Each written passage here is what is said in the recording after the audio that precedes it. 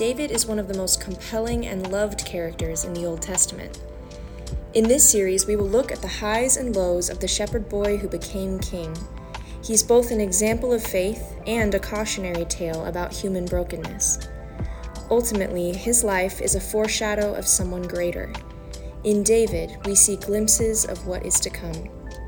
This series is about seeing Jesus through David, so that we might see the King of Kings and true shepherd even more clearly.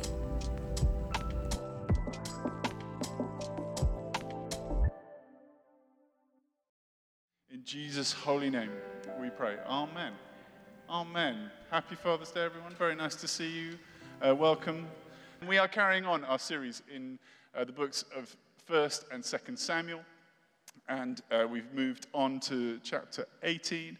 And without any further ado, Enoch is going to read chapter 18, verse 1 to 13. Round of applause for Enoch. After David had finished talking with Saul, Jonathan became one in spirit with David, and he loved him as himself. From that day, Saul kept David with him and did not let him return to his home, to his family. And Jonathan made a covenant with David because he loved him as himself.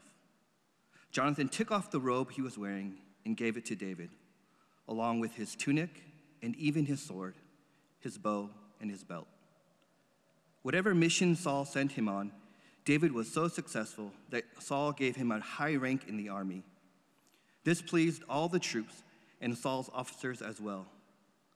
When the men were returning home after David had killed the Philistine, the women came out from all the towns of Israel to meet King Saul with singing and dancing, with joyful songs, with timbrels and lyres. As they danced, they sang, "Saul has slain his thousands, but David his tens of thousands." Saul was very angry. This refrain displeased him greatly. They have credited David with tens of thousands, he thought, but me with only thousands?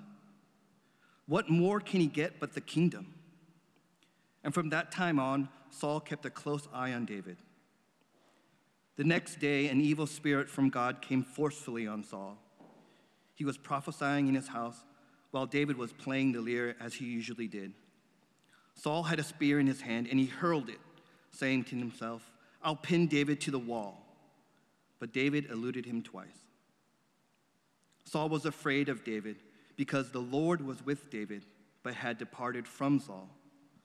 So he sent David away from him and gave him command over 1,000 men. And David led the troops in their campaigns. So this is a story that has some striking resemblances to a number of other stories in the Bible. It's a story about envy and rivalry and desire. It comes as a sort of echo from some of the most famous biblical stories up to this point. Cain was envious of Abel, and he murders him. Leah was envious of Jacob's other wife, Rachel, being loved more. Rachel was envious of Leah being pregnant, and they spent their lives embittered towards one another. Jesse's sons were jealous of their brother Joseph. They beat him, threw him in a well, and sent him into slavery. And now Saul is envious of David, and he tries to pin him with a spear. The thing about envy, and this is a sort of talk about envy really, is it's not that easy to see. Its effects are obviously obvious and dramatic, as we will come on to, but the root cause, it's not so readily identifiable. Are you envious?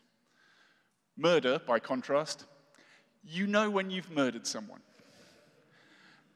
Lying, you usually know when you've lied. Stealing, you know when you've stolen. Adultery, when you're lying in bed and go, "Where did you come from?"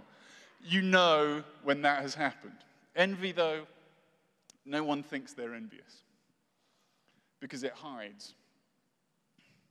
And do you know how many people over the years have told me that they've got a problem with envy? None people have ever said that.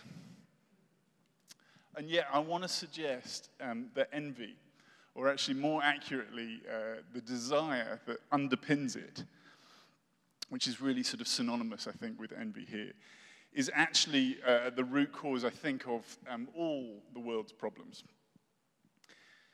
The issue for us is if we can let Jesus fix our misdirected desires, our envy and our covetousness, we'll go a long way to experiencing the heaven on earth that we were created for.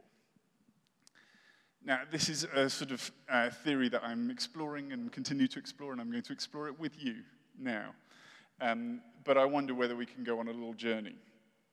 We like to believe, don't we, that we are autonomous, independent people capable of making free choices. That there is a straight line between me and the things that I want. The truth of the matter, though, is that all desire, all covetousness, all envy is not actually the product of our own free will at all. We desire things not because we've decided we want them, but because we see other people desiring them. A couple of years ago, I've said this before, but at our school, pretty much everyone at the school, all at the same time, decided to buy the same dog. And that dog was a honey brown golden doodle. Every single one bought one. We tried to buy one. We bought the wrong dog. We got Ziggy instead, who we've grown to love. But nevertheless, we all tried and now have the same dog. And they've all grown up together, wandering around, looking exactly the same, like a teddy bear, apart from Ziggy, who does not look like that. He looks like a rat. And we love him. But it's hard for me to believe that everyone at our thoroughly LA, middle-class, liberal elementary school decided all of their own free will to suddenly pretty much get exactly the same dog at exactly the same time. And don't think you cat lovers are any different. You all want exactly the same cat, don't you? And the cat that you want is a ragdoll cat. And some of you want it so much you've bought two, haven't you, Ben? Now, of course, there are more contrarian of us, and we vehemently reject the consensus, do we not? But the unfortunate truth for us is that the desire not to conform is also a received desire desired by many. Look at punks or hippies. Aggressively countercultural, are they not? But strangely, all wearing very, very similar clothes and listening to very, very similar music and speaking about very, very similar things. There are basic instincts, of course, built into all of us as humans. We know we need shelter, we know we need food, we know we need warmth. Our bodies tell us when we are lacking in these things. But desires, on the other hand, envy and covetousness are things we pursue for which there is no purely instinctual basis. There is no built-in mechanism for what type of restaurant I should go to. We are going on vacation to Mexico today. I could have gone anywhere else, but I want to go to Mexico. But there is nothing intrinsic in me saying you must go to Mexico. I just like margaritas, and I like the beach, and I want to go there. In the 10 Commandments, the first half is about our relationship with God, and then the second half is about our relationship with other people, with our neighbor. And from 6, 7, 8, 9, are all pretty short and simple. Let me read them to you. This is from Exodus 20. They're listed in order of seriousness. You shall not murder. You shall not commit adultery. You should not steal. You shall not give false testimony against your neighbor. They are all prohibition of acts. Do not do these things. But the final commandment is unlike those four, in that one, it's much longer, and secondly, rather than prohibiting an act, something obvious that we can see and touch and feel and know that we've done, it prohibits a desire, something beneath the surface, in the heart. This is the 10th commandment. You shall not covet your neighbor's house. You shall not covet your neighbor's wife, or his male or female servant, or his ox and donkey, or anything that belongs to your neighbor. Unfortunately, we've somewhat lost the meaning of this. We've come to kind of think of covetousness as being a sort of sinful state that only sort of hardened sinners have. But the word in the original Hebrew actually just means desire. It's the word used of Eve to eat from the tree of knowledge. It is really at the core of what it means to be human, to desire. And so this 10th commandment is kind of written as though it's like a thought processed in time. The writer begins with, do not covet your neighbor's house. Definitely don't do that. But then he realizes that's not quite enough. So also don't covet his wife. And then that's probably not enough either, or his servants, and actually his ox and his donkey. And then he realizes he's going to have to go on for a long, long time to get through all of this. And so he ends up, actually, you should not covet anything that belongs to your neighbor. He stops trying to list everything, knowing he'll never cover it all, and ends up with that, which is the key to understanding what desire is about in general. Not things, but neighbors. What the Ten Commandments so perceptively identify is that desire isn't about things per se. It's about things that become desirous, and they become desirous only because our neighbors have got them. Verse 7 from our reading. As they danced, they sang, Saul has slain his thousands, and David his tens of thousands. Saul was very angry. This refrain displeased him greatly. They have credited David with tens of thousands, he thought, but me with only thousands. Does Saul really care about 10,000 kills when he's got 1,000? Because these songs are actually quite common. These songs were sung, and they are sung not with that much attention to detail, but rather because of the people that they want to honor. If you were named, that was everything. It does not really matter what follows. Everyone's just singing your song. So in singing Saul's song and singing David's song, everyone is just saying, we honor David, we honor Saul, we honor Saul, we honor David. But Saul fixates on the numbers. Or rather, he fixates on David. Because desire is always about the fact that my neighbor has something. And often subconsciously, we seek out models. We seek out our Davids. People who show us what it is we haven't got and therefore what we need to desire. These models can be as close to us as our closest friends or as far away as someone we could never only interact with through a screen or in print. Desire is always for something that we lack, not something that we need. And it's never, ever satisfied. We like to think that desire is kind of object-orientated, that once we've got it, it will be enough. But desire never actually finds fulfillment in a particular thing. There is, in fact, this constant, never-ending flow of new desires, new things to keep us occupied. And it's not just limited to things, of course. In fact, most desires is not for things at all. I used to work in advertising before I did this. And I wrote ads for various agencies in London. The reason I ultimately left it all behind, other than the fact that there was no one left to give me a job anymore, was because I realized that fundamentally, I didn't really like the work anymore. I didn't really believe in it. It was really fun. But I realized my heart's not in this. And I think the realization came when I was writing an ad for bottled water. It was actually the moment that Hannah felt like she might fall in love with me. Isn't that romantic? Oh, it was just the first time we met. The same thing. Anyway, I was struggling. It was for a brand called Vitel Water. I don't think you have it here. Trying to write ads for Vitel Water. And as with so many products, the problem is we're not trying to sell the product. It's water. It's the same as everything else. We were advertising the idea of water. I think we came up with a very sort of meta, postmodern line. It was something like, let's keep it our little secret, but it's just water. It's quite good.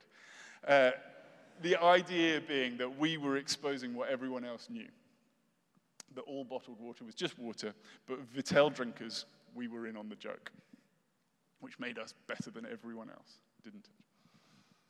But what we were doing, what the vast majority of advertising does, was not real. We weren't creating desire for water. We were creating desire for that which other people desire. During COVID, a lot of people moved to Austin, or Nashville, or Dallas, or Denver, or Boise. Those were the places. So many people, in fact, that if you were anything like me, you might have started thinking, should I move to Austin? I mean, I don't know anyone in Austin. I don't really know anything about Austin. I really like it here. My kids like it here. I'm leading a church here. There's loads of good stuff here, but maybe I should move to Austin. But also Austin and Texas and what?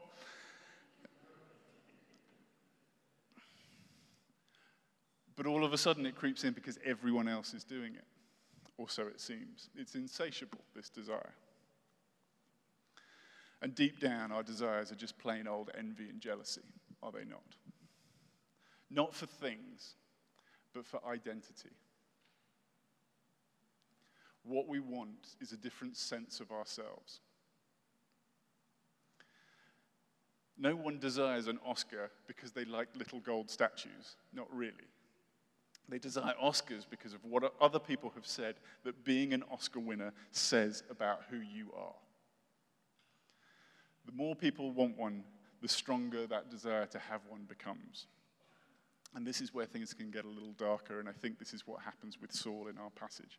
When desire takes hold on a grand scale, people stop being who they are entirely, who they really are. They lose their individuality, they lose their God-given image status of his vice-regents, his image on earth, his precious, unique person. And they all become copies of one another. When everyone starts desiring the same thing, that's when conflict arises. How many wars down the centuries have been fought over desire? Every single one of them. I want your land. I want your people. I want my power over you. How many bullies in the playground gather together, all desiring the same thing, whether it's popularity or recognition or success or love or whatever, and then take out their unmet desires by beating up the innocent kid? Because there's nowhere else to direct the rage, because it cannot be satisfied.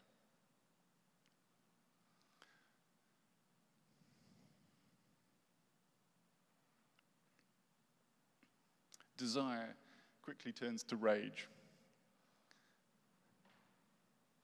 And either it eats the group of people together alive, or it's turned outward towards some third party. And this is precisely what happens with Saul. But back to the Ten Commandments.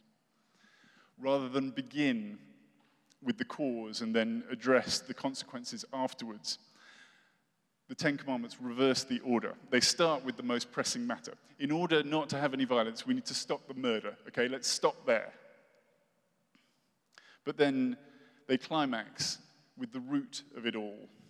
You murder, you commit adultery, you lie, you steal. Why? Because you covet what your neighbor has. See the progression in Saul.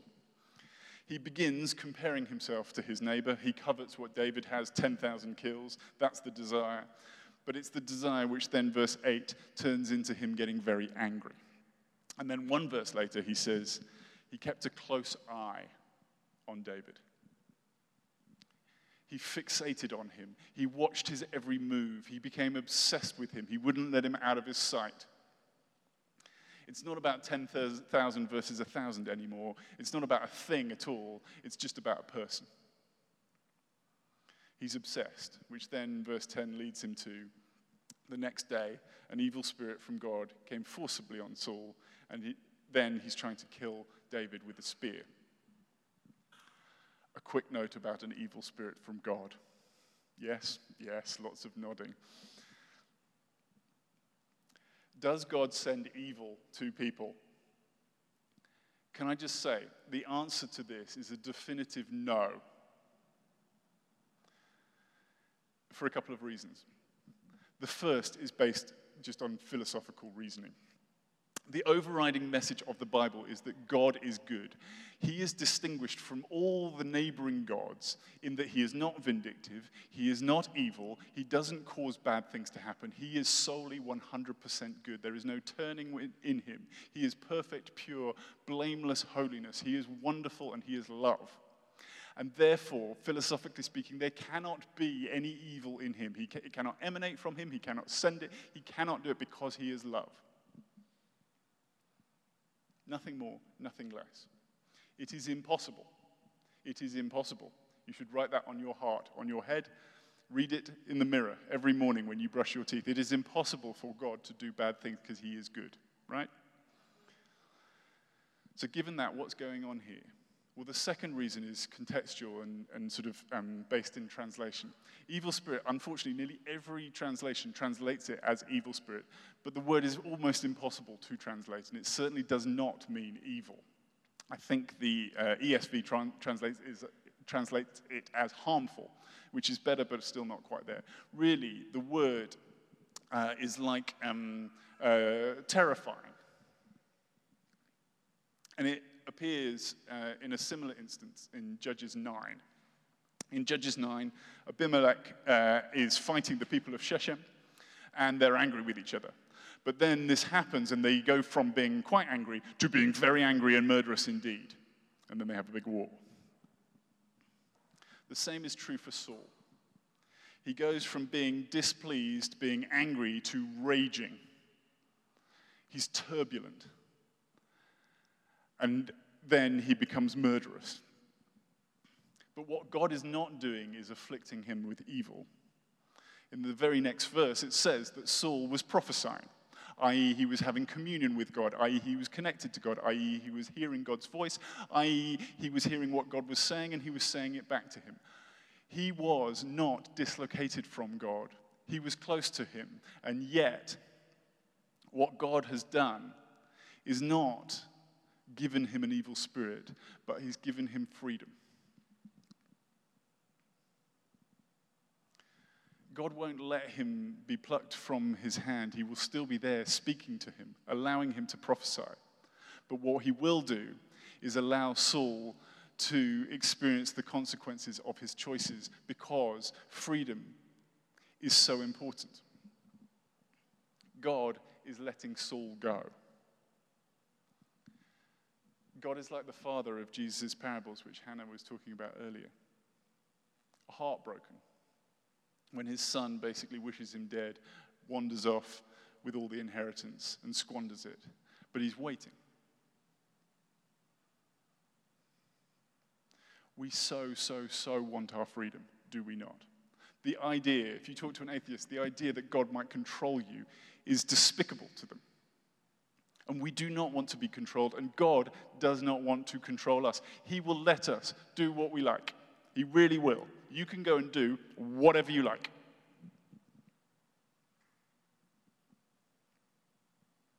He loves us too much to just control us. But it means he will give us over to the things that we go after, even if they cause us and other people extreme pain. So let's be honest with ourselves, shall we? Sin does beget sin. It does get worse and worse and worse. And it is our responsibility. Someone doesn't like me talking about sin. It is our responsibility. It's not his.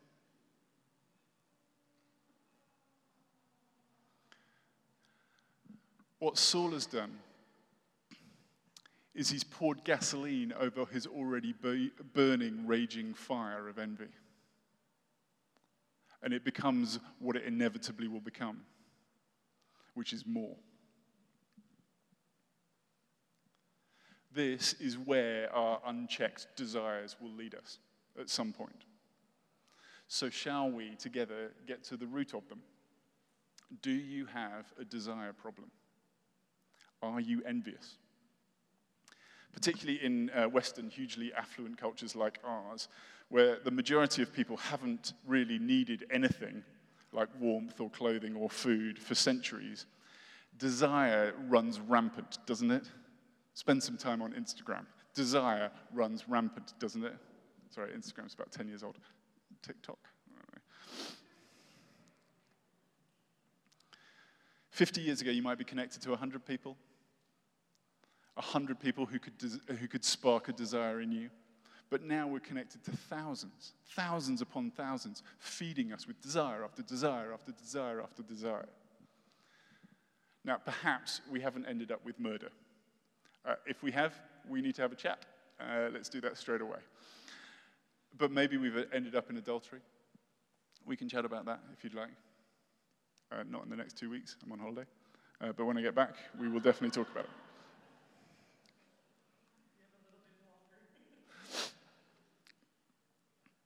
it. But if not adultery, then maybe stealing. Or probably lying. More than likely, we've ended up with resentment and bitterness. Because that's where it leads. Envy cannot enjoy the success of other people. It finds all the reasons to be embittered and resentful and angry instead. So can I ask you, do you not like it when other people do well? Secretly. You wouldn't tell anyone. You obviously wouldn't tell me now, and you wouldn't admit to it now. But do you actually find it difficult when other people do well? This is a very silly illustration, and I'll admit at the beginning that I come off really well in it. But anyway, in this illustration, I tell it because it's kind of, it's inconsequential.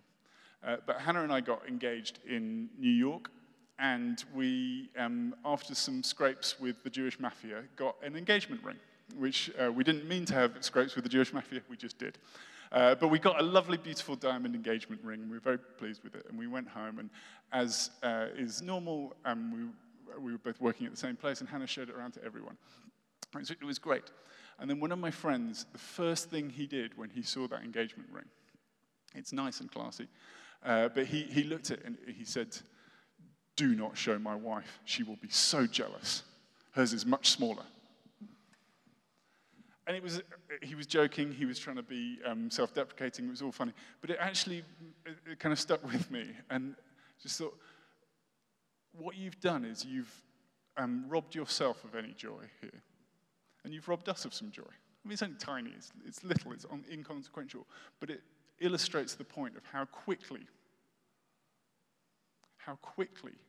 things can turn. How quickly we can go, I just don't want anyone else to be happy, because I'm not. Now, he's very happy. He's got a much bigger ring now. He's done very well.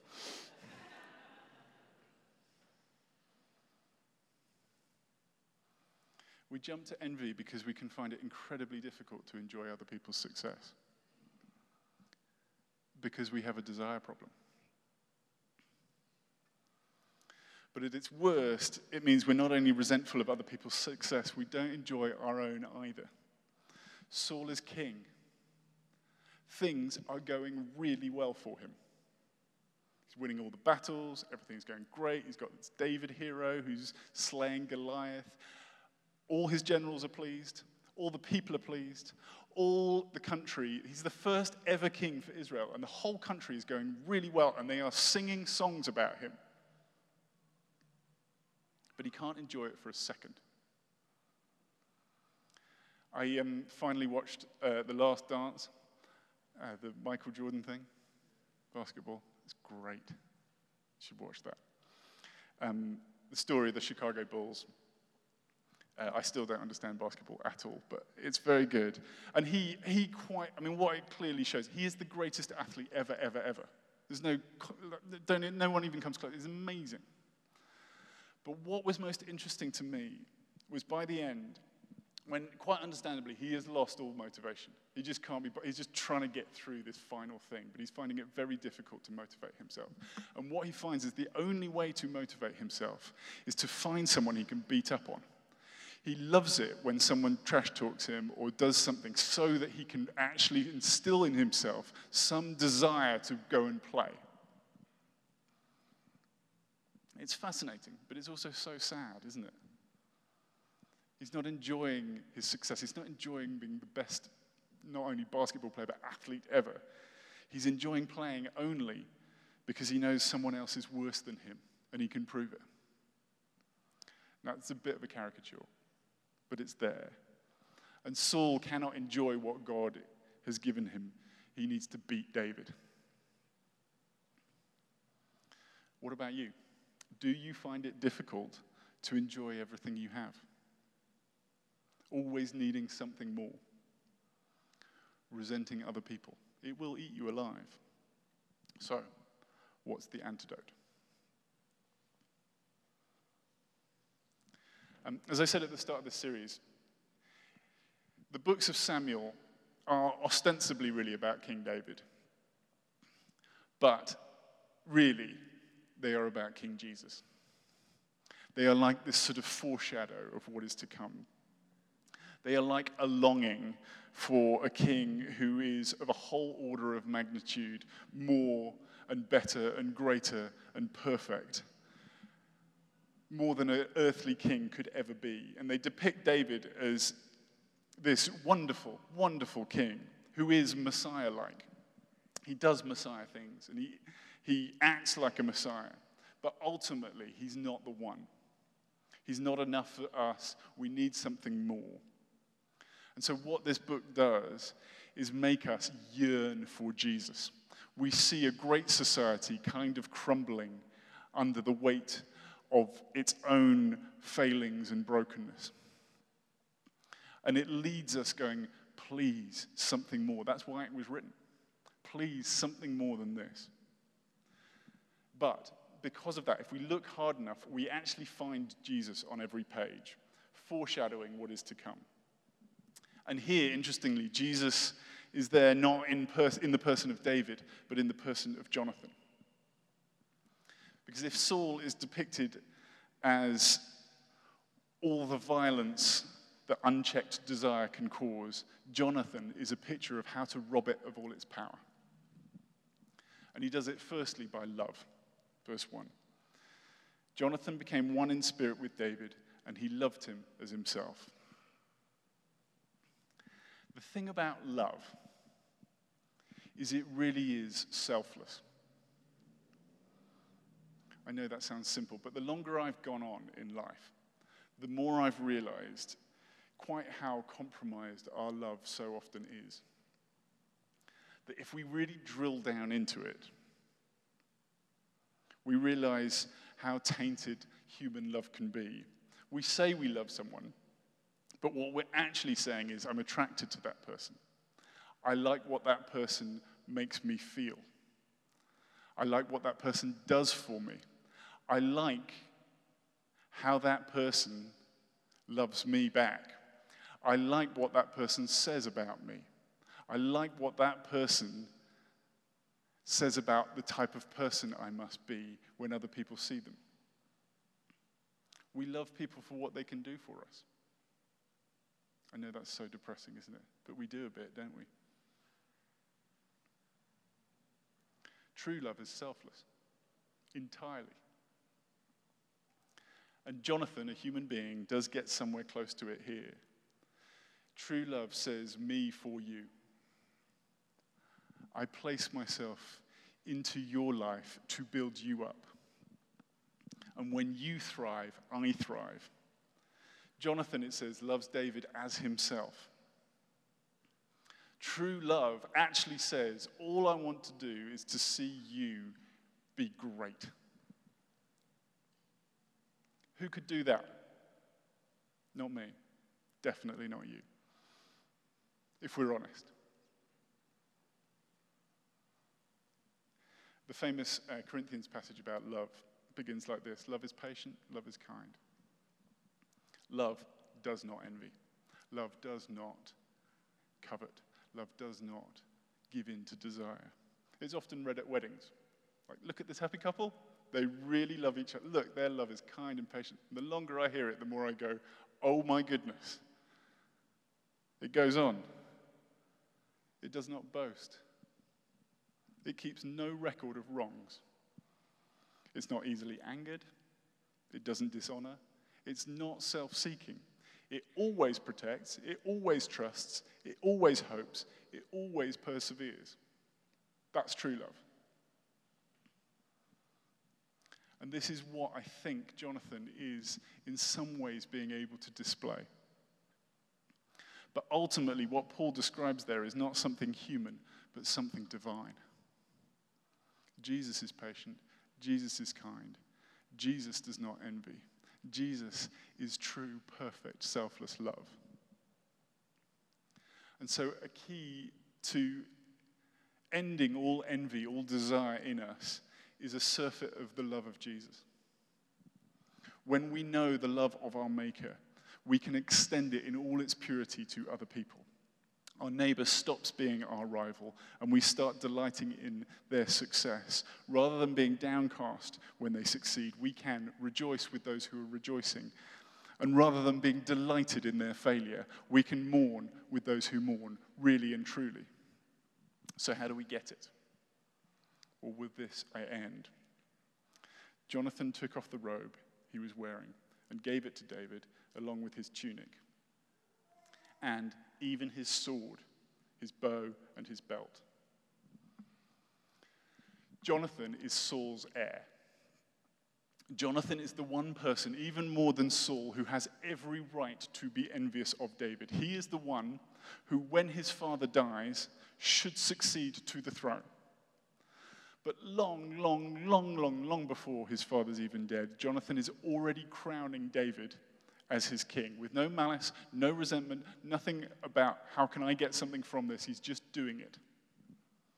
To give David his robe is to give over his regal authority. To give him even his sword, though, is much better, much greater, much more weighty. The only reason in the Near East culture, ancient culture, to give someone your sword is so that they can kill you. You hand them your sword because you are mortally injured and you are hoping that they will kill you, lest the enemy will come and do worse things to you. To give over a sword is to give over not just control, but it is putting your life in their hands.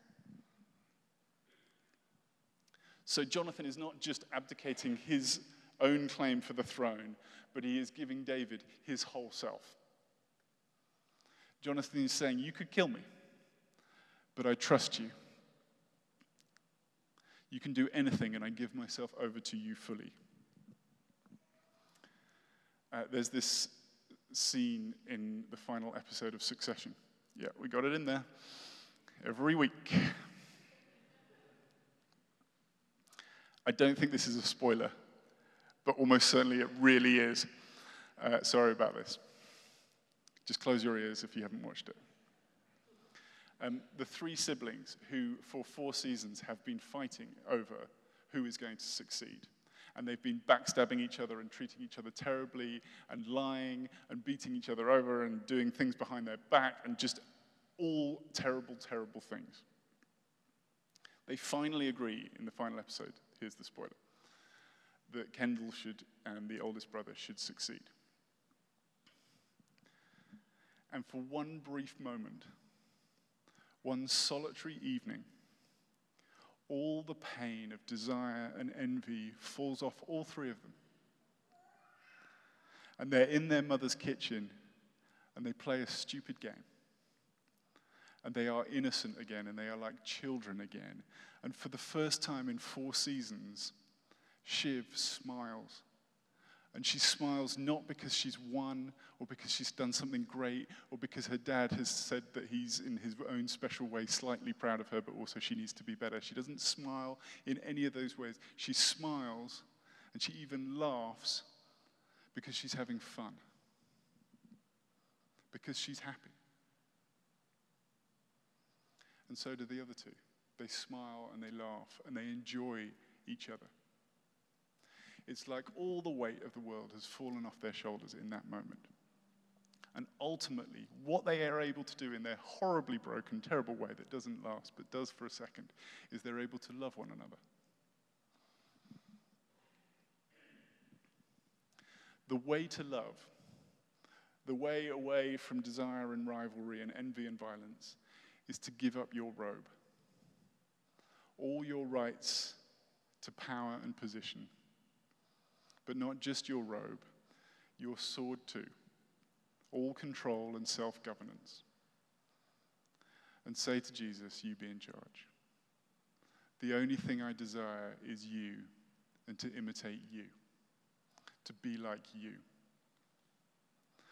And see how, if we're able to do this and to the degree to which we are, he will pour his love into us. We will be right with ourselves, with him, with our world, with our neighbor. And our desire will remain singly focused, stronger and stronger, the desire just for more of him, more and more and more of him. The only desire that truly satisfies. Amen. Amen. Let's sing a song about desire. Let's stand, shall we? And we'll sing a song of worship, and then we'll pray for people.